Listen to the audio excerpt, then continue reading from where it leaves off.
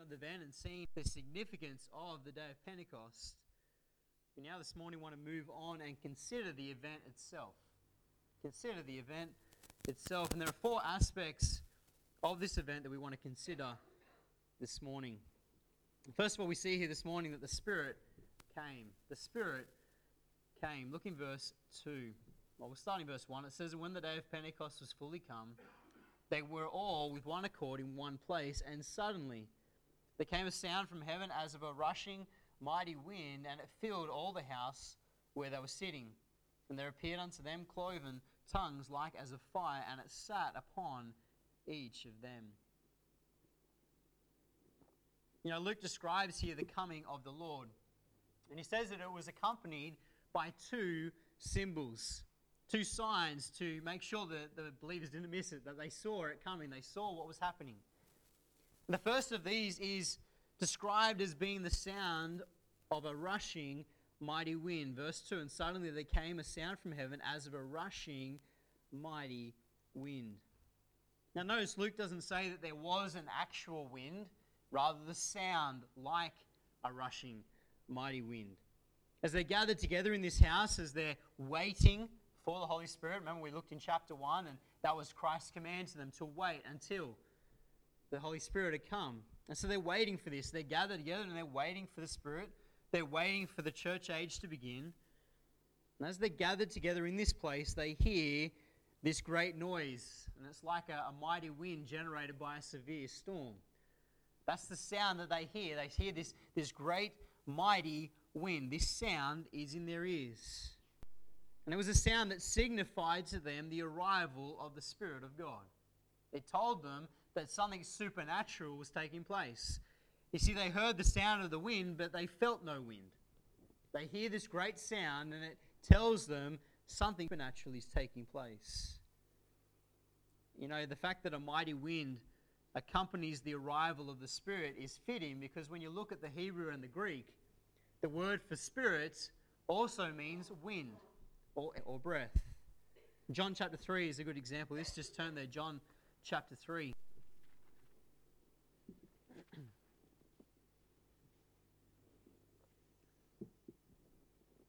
In John chapter 3 and verse 8, it says, the wind bloweth where it listeth, and thou hearest the sound thereof, but canst not tell whence it cometh, and whither it goeth.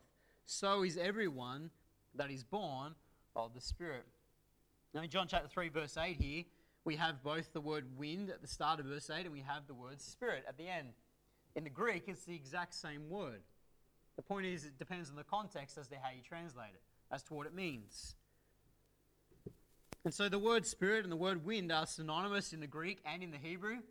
And then also in this verse, we have Christ describing, comparing the wind to the Spirit. He says that as the wind blows, wherever it listeth, so the Spirit works, when and where and on whom ever he pleases. And so Christ compares the Spirit to the wind. And throughout the Word of God, we see this. We see the wind associated with the Spirit, used as a symbol of the Spirit and his power. And now as the believers are gathered together in this place, it is this sound, the sound of a mighty rushing wind, that signifies or announces the arrival of the Spirit.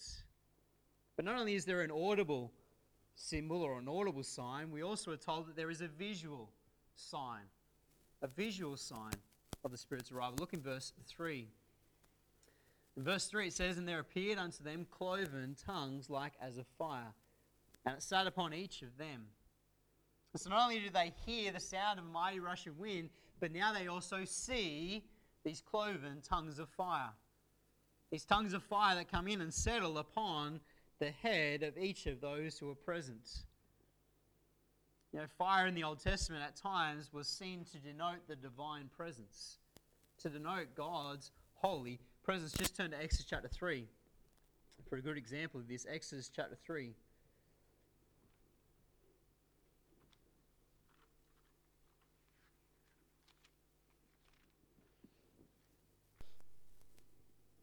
Exodus chapter 3 and verse 2. It says, and the angel of the Lord appeared unto him in a flame of fire out of the midst of a bush. And he looked, and behold, the bush burned with fire, and the bush was not consumed. And Moses said, I will now turn aside and see this great sight, why the bush is not burnt. And when the Lord saw that he turned aside, God called unto him out of the midst of the bush, and said, Moses, Moses. And he said, Here am I. And he said, Draw not nigh hither, put off thy shoes from off thy feet, for the place whereon thou standest is holy ground. Of course, we know this story well. We know that here's the burning bush, and Moses turns aside to see this great sight. You know, the bush not only caught Moses' attention, but it also signified the presence of God. It signified to Moses that God's presence was there. He had to loose his shoes because it was holy ground. The presence of God was there. And so here with these cloven tongues of fire, we have the presence of the Holy Spirit descending upon each of these believers. You know, this is also the fulfillment of the words of John the Baptist. Go back to Matthew chapter 3.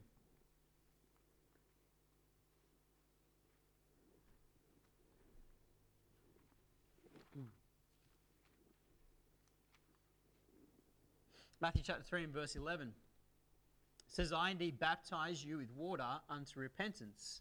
But he that cometh after me is mightier than I, whose shoes I am not worthy to bear. He shall baptize you with the Holy Ghost and with fire. And so, you know, John the Baptist had said they'd be baptized with the Holy Ghost and with fire. And so here we have fire accompanying the baptism of the Holy Spirit. And so the arrival of the Spirit here is announced with both an audible and a visual symbol and a visual sign. And the reason of these two was to make sure that the people understood what was happening. That's the reason why there's this audible and a visual sign, is so that the people present are left in no doubt as to what has just happened. So they understand and they know that something supernatural is taking place, that the Holy Spirit has come and dwelt within. That the moment that the Lord had told them to wait for had finally arrived. The baptism of the Holy Spirit. And that's our second point this morning. We see that the Spirit baptized. The Spirit came, and the Spirit now secondly baptized the believers. Turn back to Acts chapter 1. Acts chapter 1 and verse 5. It says, For John truly baptized with water, but ye shall be baptized with the Holy Ghost not many days hence. Now, while the word baptized found in Acts chapter 2, in our present passage this morning, we know from Acts chapter 1, verse 5, that this is exactly what took place. Okay, Acts chapter 1, verse 5 tells us that they were to wait for the baptism of the Holy Ghost. And Acts chapter 2 is recording that event for us. It is recording the baptism of the Holy Spirit. Baptism with the Spirit. See, Christ had promised that this would happen. And now they are receiving that baptism. This baptism with the Spirit, this baptism was the Spirit coming to dwell within their hearts. It was something that had never happened before. This was something new. This was something different. Now, as we've said before, it's not as if the Spirit didn't empower people in the Old Testament. He did. The Spirit did empower men and women in the Old Testament to accomplish God's will. The difference here is Spirit came and the Spirit now dwelt within the hearts of the believers. In the Old Testament, the Spirit would come upon someone for a purpose, for a time, and then often leave them when that purpose was accomplished, when that task was fulfilled. They were empowered by the Spirit, but they were not indwelt. Now, this is why David in the Psalms prayed and asked God not to take his Spirit from him. Go to Psalm 51. Turn over there, Psalm 51.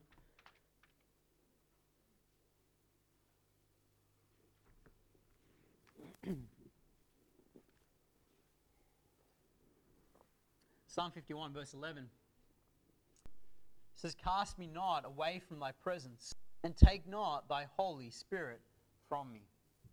You know, David here cries out to the Lord and he says, Take not your Spirit from me. David was fearful that the Spirit would be taken away because of his sin, because of his wickedness. He was fearful that the Spirit was going to leave him.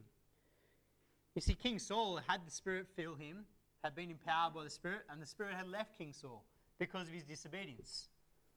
And so the Spirit came upon men in the Old Testament, and the Spirit left men in the Old Testament. It didn't indwell them. And King David even understood this fact. You see, with Pentecost, this now all changes. This changes because now the believers are baptized with the Spirit. They are indwelt with the Spirit. They are now identified with Christ, and they now form the body of Christ. Just turn over to 1 Corinthians chapter 12.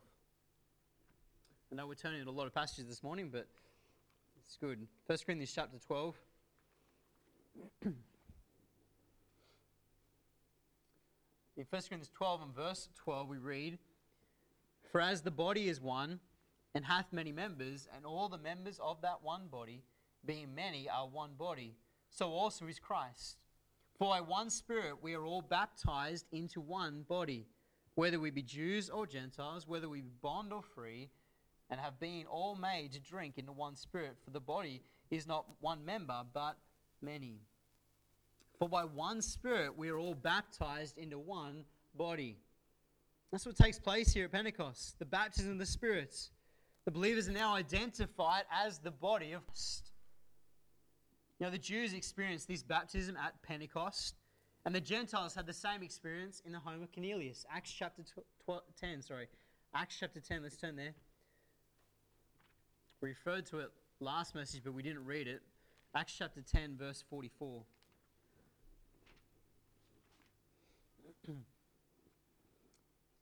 Acts 10, verse 44, it says, When Peter yet spake these words, the Holy Ghost fell on all them which heard the word. And they of the circumcision which believed were astonished, as many as came with Peter, because that on the Gentiles also was poured out the gift of the Holy Ghost. For they heard them speak with tongues and magnify God. Then answered Peter, Can any man forbid water, that these should not be baptized, which have received the Holy Ghost, as well as we? And he commanded them to be baptized in the name of the Lord. Then prayed they him to tarry certain days. So here in Acts chapter 10, we have in the home of Cornelius, we have these Gentile believers, and they likewise are baptized by the Spirit. They are baptized into the body of Christ.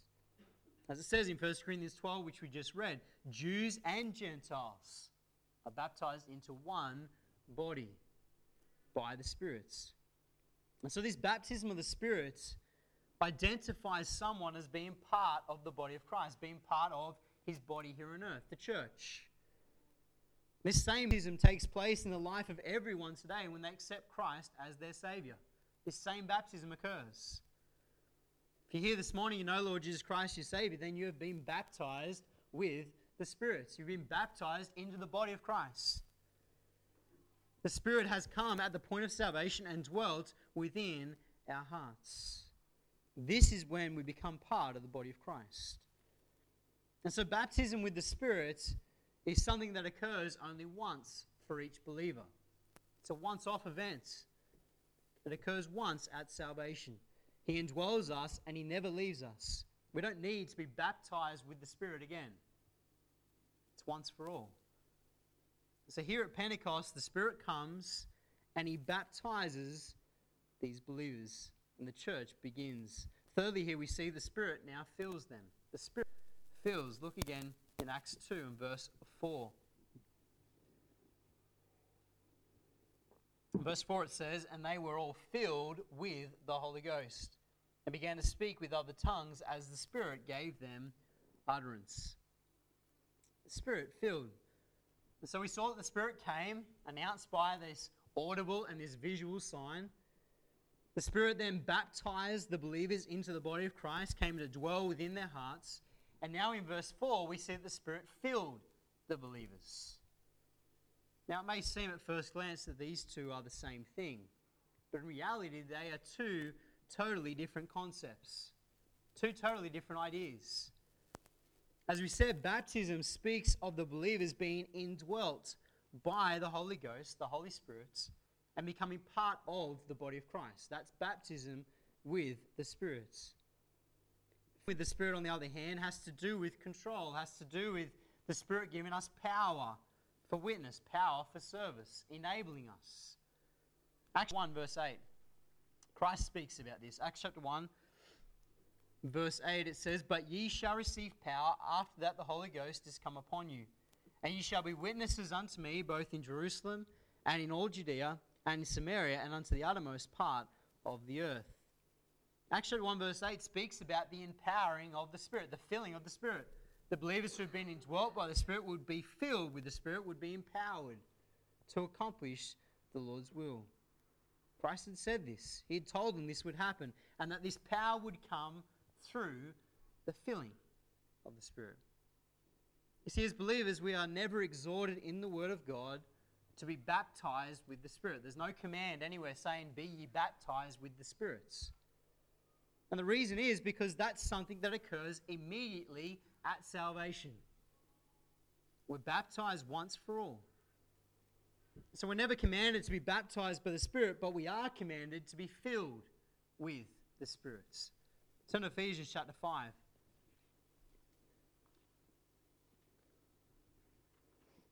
In chapter 5 and verse 18. It says, and be not drunk with wine, wherein is excess, but be filled with the spirits.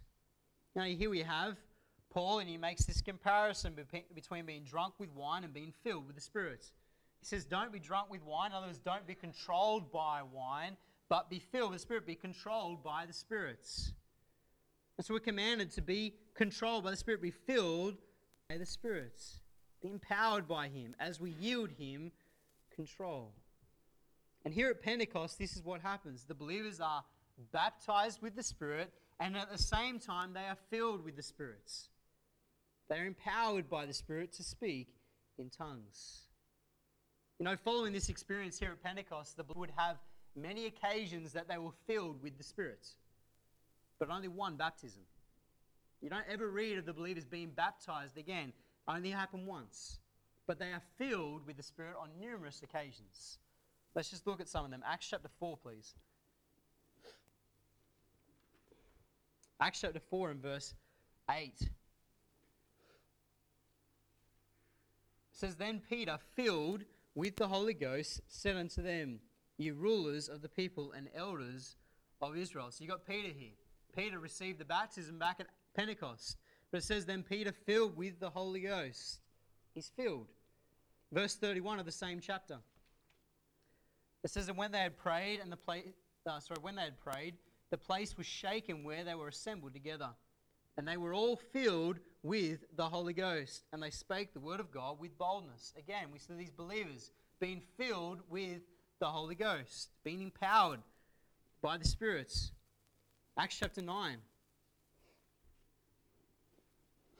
Verse 17. Acts 9 verse 17, it says, and Ananias went his way and entered into the house, and putting his hands on him said, brother Saul, the Lord, even Jesus that appeared unto thee in the way as thou camest, hath sent me, that thou mightest receive thy sight and be filled with the Holy Ghost. Again, Paul has already got saved. Paul is now being controlled by the Holy Ghost, by the spirits. Acts chapter 13 verse 9. Acts 13 verse 9, it says, then Saul, who also is called Paul, filled with the Holy Ghost, set his eyes on him. Again, we've got Paul being spoken about, being filled with Spirit. In all of these passages, we see these believers, these ones who have already been baptized with the Spirit at salvation. In all these passages, we see these believers being filled by the Spirit. And each occasion is talking about them being controlled by the Spirit, being empowered by the Spirit to accomplish His will. You see, there is a clear distinction between the two. A clear distinction between baptism and filling. Spirit baptism happens at salvation once for all. Spirit filling happens as the Spirit gives us power to accomplish His will, as the Spirit controls us, as we yield Him that control. You know, if you like, Spirit baptism means that I belong to the body of Christ. Spirit filling means that my body belongs to Him. Two different concepts. The baptism is final, whereas fullness is something that is repeated daily as we yield Him control of our bodies, of our minds, of our lives, so that He might empower us to be witnesses for Him. These two are distinct, and we must not confuse them. They have been confused, but we must separate. We must not confuse the two. Baptism at salvation, filling as we yield Him control. And then lastly here in Acts chapter 2, we see the believers now are empowered by the Spirit. They are empowered. Verse 4 again. And they were filled with the Holy Ghost and began to speak with other tongues as the Spirit gave them utterance. Now we come now to the final aspect of the day of Pentecost. And that is the giving of the Spirit giving the believers the ability to speak in tongues. And this is often the part of the day that's given the most attention, isn't it? When you look at the Pentecost and all that happens here, this is the bit that's given all the attention. And this is the bit that's most misunderstood. You see, verse 4 tells us that having been filled with the Spirit, these believers now are empowered to speak in tongues as the Spirit gave them utterance. Luke makes it clear to you and I here that these tongues are known languages. They are known languages. Let's just read from verse 5. It says, "And there were dwelling at Jerusalem Jews, devout men out of every nation under heaven. Now when this was noised abroad, the multitude came together and were confounded, because that every man heard them speak in his own language. And they were all amazed and marveled, saying one to another, Behold, are not all these which speak Galileans? And how hear we every man in our own tongue, wherein we were born? Parthians and Medes and Elamites, and the dwellers of Mesopotamia, and in Judea and in Cappadocia, and Pontus and Asia, and Phrygia, and Pamphylia in Egypt, and in the parts of Libya about Cyrene, and strangers of Rome, Jews and proselytes, Cretes and Arabians. We hear them speak in our tongues the wonderful works of God." Now, Luke goes to great lengths here to make clear to you and I what this miracle was, what this event really is, what this empowering of the Spirit is. He makes it clear to you and I that it is known languages that they are speaking in. Now, at some point in this narrative, we have to assume that the believers have left the house where they are, left the room that they're gathered in, and they've gone outside. Okay, they've gone out to the crowds who are assembled for the feast. Some suggest that they're at the temple. It doesn't really matter in a sense. There's crowds there because of Pentecost. That's why there's all these people from distant lands there, because they've come together for Pentecost. And so they come outside to the crowds, and verse 6 tells us that word quickly spreads about this miracle. Okay, it says in verse 6, "Now when this was noised abroad, the multitude came together and were confounded. Every man heard them speak in his own language." Word spreads about this miracle. These people are standing, these believers are standing up there, they're talking in known languages, and people are marveling at it. They're telling their friends, and a crowd is gathering to see this event and to hear for themselves this miracle. And what they hear is the believers speaking in their native tongues the wonderful works of God. It says that in 11. It says, "Cretes and Arabians, we hear them speak in our tongues the wonderful works of God." Luke names for us here 15 different locations. And he clearly states that the citizens of each of these places heard Peter and the other believers declaring the wonderful works of God in their own language, in languages they could understand. The Greek word that's translated language here and translated tongue is the word dialectos, from which we get our word dialect. And it speaks about a dialect of some country or district. The point is that it is very clear what this miracle was. Okay? It was known languages, known dialects. It was not an unknown language. It was not gibberish. It was not some mystical language that no one had heard before. It was known, spoken languages. And we therefore must assume that when speaking in tongues is mentioned then in other places in the Word of God, in Acts and in 1 Corinthians, that likewise it is referring to the same miracle, the same gift, speaking in known languages.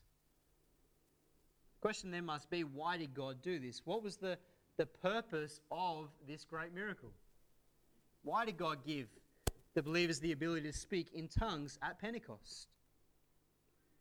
Well, this miracle, as it always was given as a sign. It was a sign unto the people. You see, it was a sign. What the disciples and the other believers were declaring was the truth. It was, calling attention to them. It was saying, listen to these guys. They speak the truth. They're empowered by God. You see, with this miracle, God was confirming their words as truth. Go to 1 Corinthians chapter 14.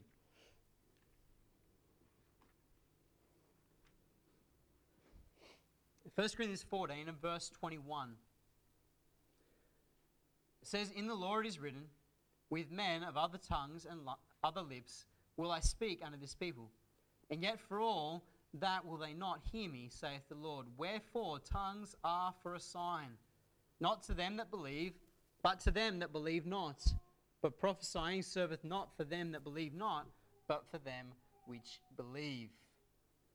Now in 1 Corinthians it makes it clear to you and I that this purpose of this gift. Tongues are for a sign. Okay, verse 22 says that. Wherefore tongues are for a sign, not to them that believe, but to them that believe not. It was a sign to the unbelievers to show them that what the disciples were declaring was indeed the truth. And indeed it certainly served the purpose God intended on the day of Pentecost. You see, because of what happened, because of this miracle, a crowd quickly gathers and they listen intently to the words of the disciples, the words of those believers who are speaking in tongues. They listen intently as these believers praise God and they marvel at the miracle.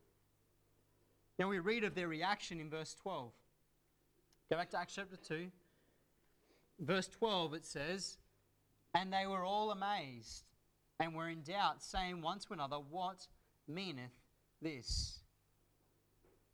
The reaction of the people here was that they marveled. Okay, they were amazed, they were in doubt, they were perplexed. They couldn't explain it, they couldn't comprehend how this is possible. How can these Galileans be speaking in our languages? How can they know our languages? They were perplexed, they were marveling at this miracle before them. Verse 13 tells us that some tried to explain it away, verse 13, and others mocked, said, "These men are full of new wine."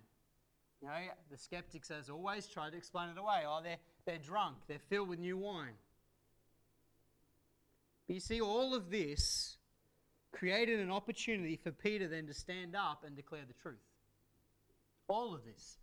Even verse 13, even these men mocking, it gave Peter an opportunity to stand up and declare the truth. To stand up and preach to them Christ and explain that all of this was the fulfillment of prophecy. Verse 14, "But Peter, standing up with the 11, lifted up his voice and said unto them, Ye men of and all ye that dwell at Jerusalem, be this known unto you, and hearken to my words. For these are not drunken, as ye suppose, seeing it is but the third hour of the day. But this is that which was spoken by the prophet Joel." See, it created an opportunity for Peter. They were marveling. How's this happening? What's going on? How's this occurring? It creates an opportunity for Peter to stand up and everyone's paying attention. And they listen to Peter as he preaches the truth unto them. The people saw the sign. They asked questions, which is what the purpose of the gift was. It drew their attention to the believers, to the disciples, so they could preach the word. Verse 41 tells us the result of this sermon. It says in verse 41, "Then they that gladly received his word were baptized. The same day were added unto them about 3,000 souls." 3,000 souls are saved on this day. All starts with the miracle of Pentecost. All starts with the gifts of tongues. This sign gift gets the people's attention. Peter stands up and preaches, and 3,000 get saved. You see, the miracle of speaking in tongues served a purpose. And that was, it was a sign unto the unbelievers that what Peter and the others were saying was the truth. And beloved, that was always the purpose of this gift. But it's a gift that is no longer necessary. It's no longer necessary as we now have the completed revelation of God in our possession. We have God's word. Go to 1 Corinthians 13.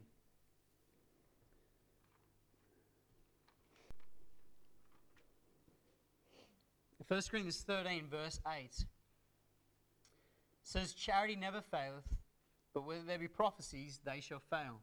Whether there be tongues, they shall cease. Whether there be knowledge, it shall vanish away. For we know in part, and we prophesy in part. But when that which is perfect is come, then that which is in part shall be done away. Here we see clearly that when that which is perfect is come, the sign gifts will cease. That which is in part will be done away. That which is perfect here is speaking about the completed revelation of the Scriptures. When the revelation of God's word was complete, when John on the Isle of Patmos received revelation and it was complete, the revelation was complete, that's it. The sign gifts were no longer necessary. The sign gifts are not necessary because you and I have the complete revelation of God in our possession.